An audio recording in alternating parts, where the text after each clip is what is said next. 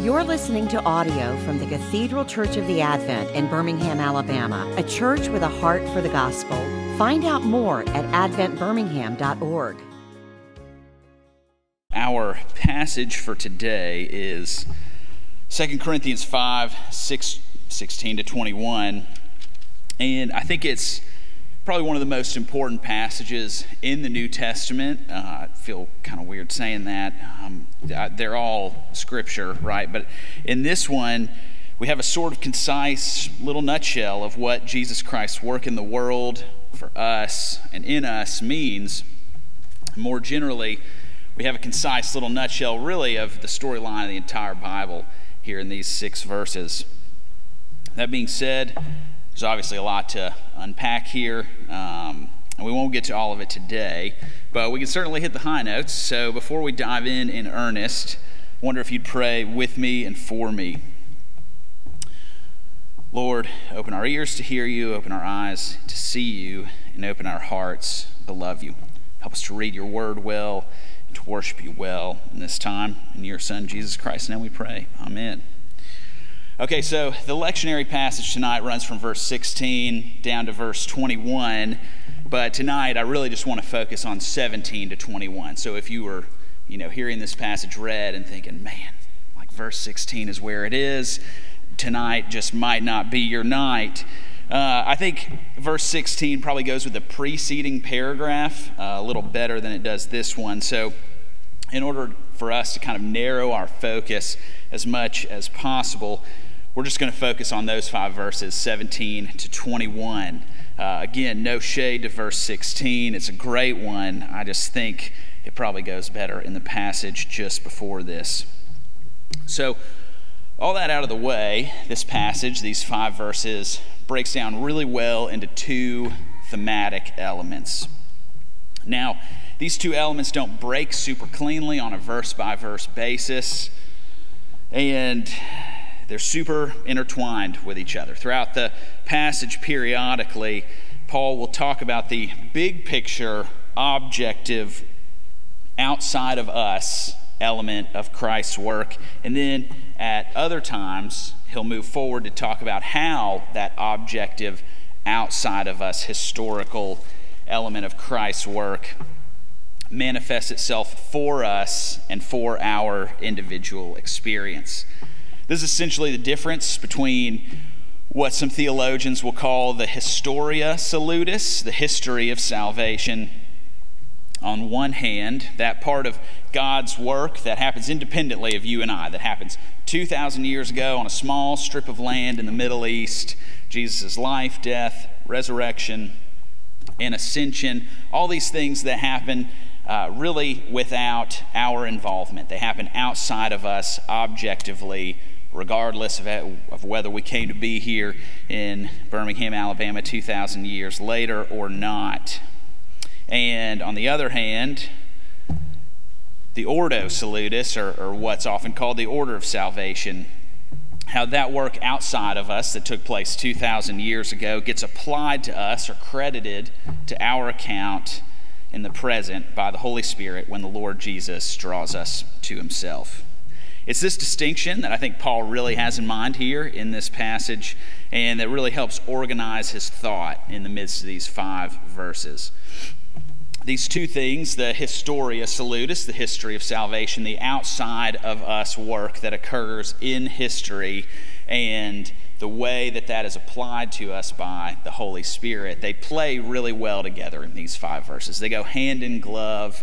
To have one without the other for Paul, I think, is generally unconscionable. To have a sort of set of events that happened 2,000 years ago that has really no bearing on our present lives doesn't really do anything for us here, right? But to only have those things applied to us without the events themselves is useless, right? That application would have no bearing in reality.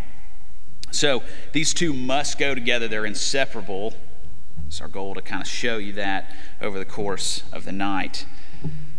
So for Paul, this macro historical level event, Christ's coming, his life, his death, his resurrection, all that for Paul is a paradigm shifting event.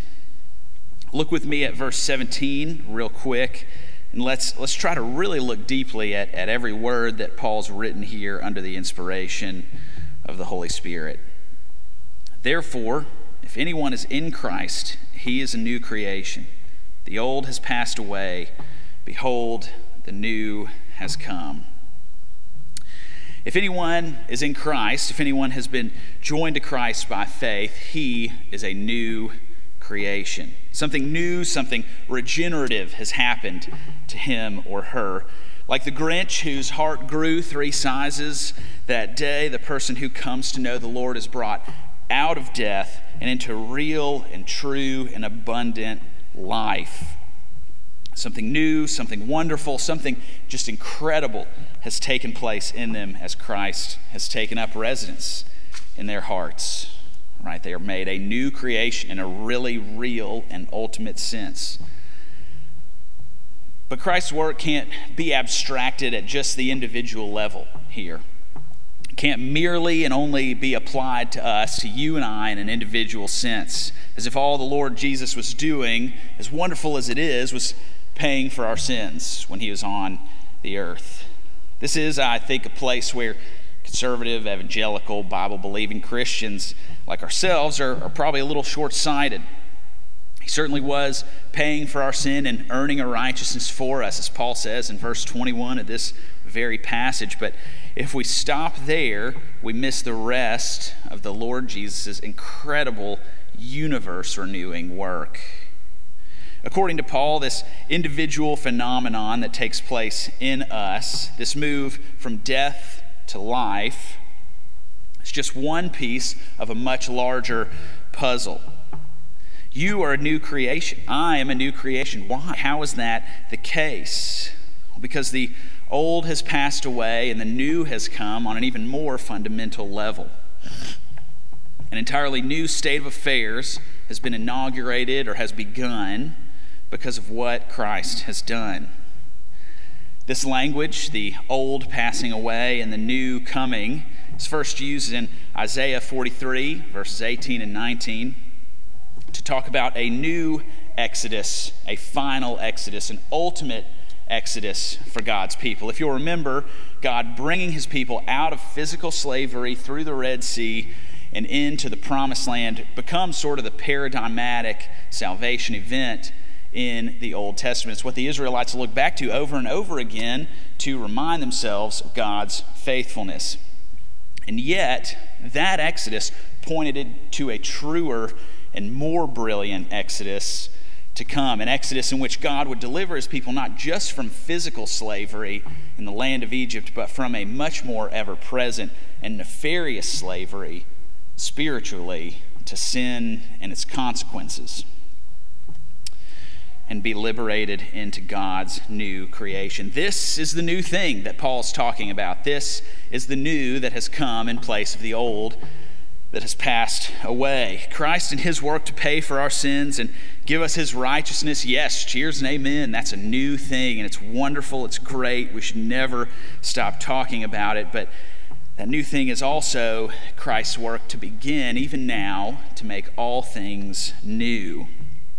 In a very real sense, beginning with Christ's first coming into this world 2,000 years ago, God has begun recreating the cosmos, the universe as a whole, beating back the effects of the fall and of sin.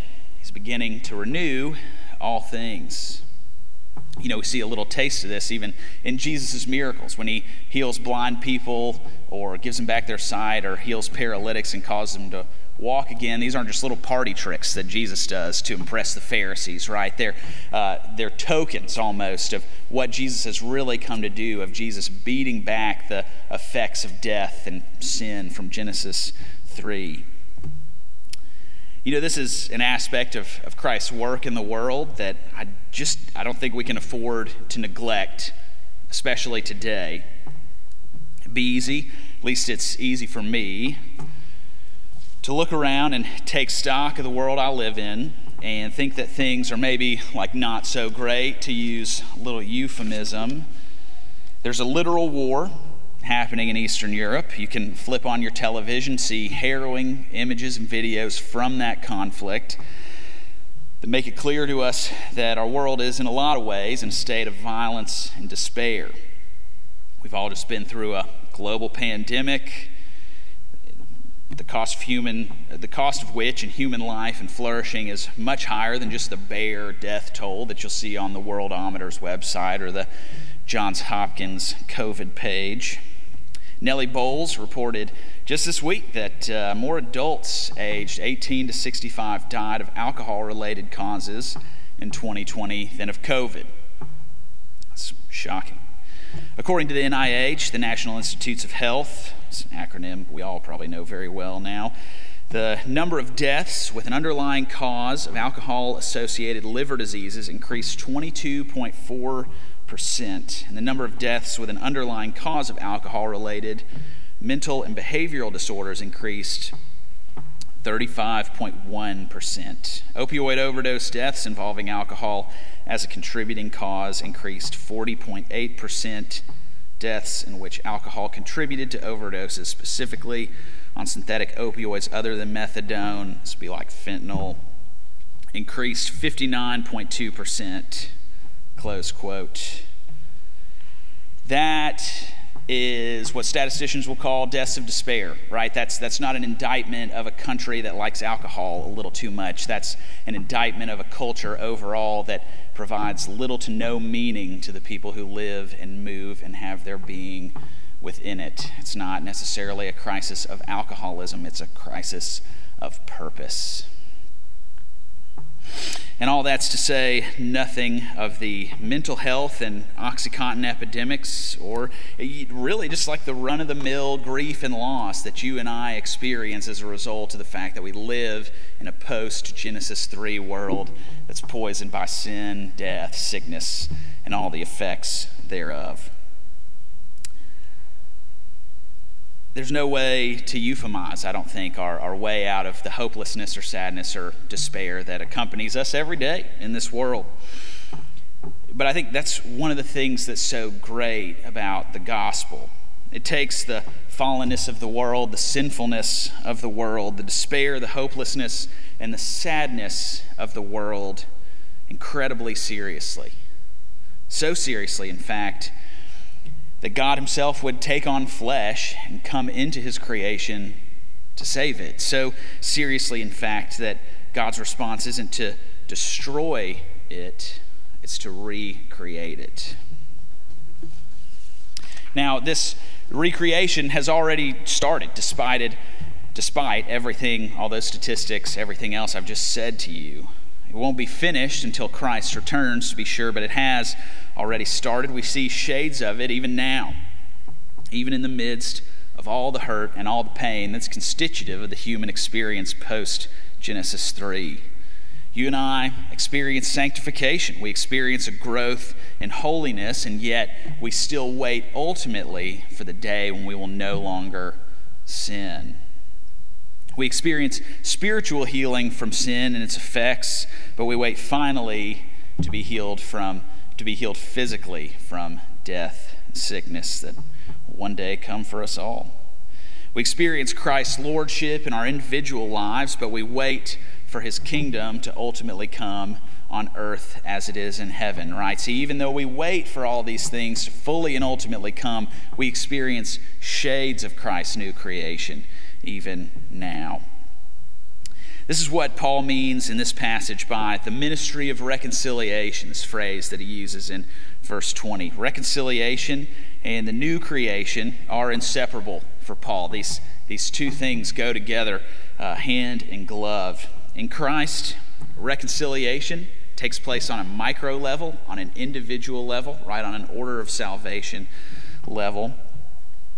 Sinners like us who are naturally hostile to God because of the sinful nature that we've inherited from Adam are reconciled to God as we have the punishment that was rightfully hanging over our heads because of our sin removed through Christ.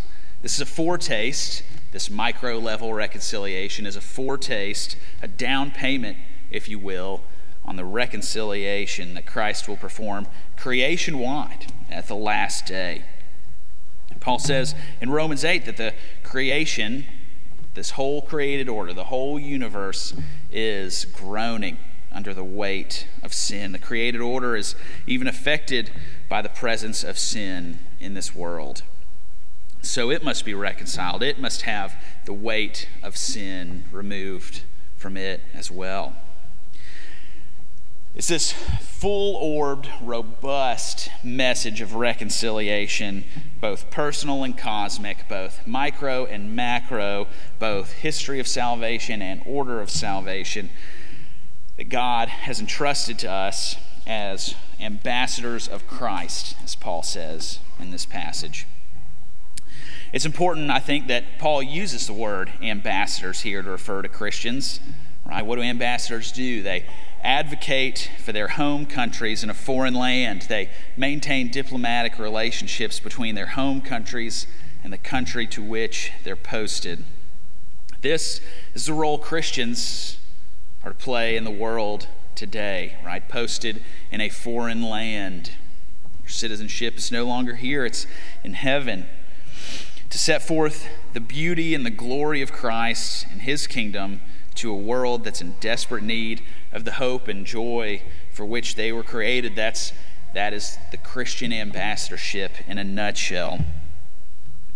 You know, if you ever go to another country, right, like you can always pick out other Americans. You know, if you like go to Israel or Britain or, you know, wherever, you can always tell like that's an American person.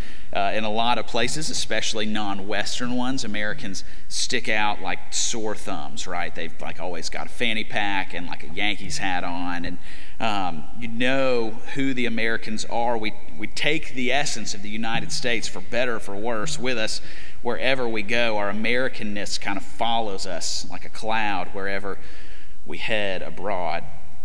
The same, I think, is true of Christians. After you've experienced life in Christ, naturally will exude the love of Christ from you wherever you go. The better acquainted you become with your new residence, with your new king, the more you'll start to look like him. The more you love the person Jesus, the more you'll just naturally sort of, out of an outflow, ambassadorize, if you will, for him. It's kind of like this. I love Reuben sandwiches. I think they are just like the greatest things that humans have ever put together, right? They're very simple ingredients. It's rye bread, corned beef, sauerkraut cheese, and Thousand Island dressing, right? That's 5 things, and yet those 5 simple things come together to make one just gorgeous work of art, right? How that works, I think, is something that'll just like never stop blowing my mind, right? If you spend enough time with me, if you hang out with me for long enough, you're going to hear, you already have heard, about the virtue, the wonder, the awesomeness, right, of Reuben sandwiches. In a similar way, as you spend time with folks who don't know the Lord Jesus, you'll naturally exude the joy and the hope that can only come from him. Will naturally come out of you just like fruit comes off a vine, or just like comments about Reuben sandwiches come from me. That's what it is to be an ambassador of Christ's new creation kingdom. It's not to just hawk a better religion to somebody who needs a new Enneagram system, but it's to set forth a new identity, a new home, a new story, a new destiny, and a new eternity that's already begun here and now. Amen. You've been listening to audio from the Cathedral Church of the Advent. If you live in Birmingham or find yourself visiting, we hope you'll join us for one of our Sunday services. Find out more at adventbirmingham.org.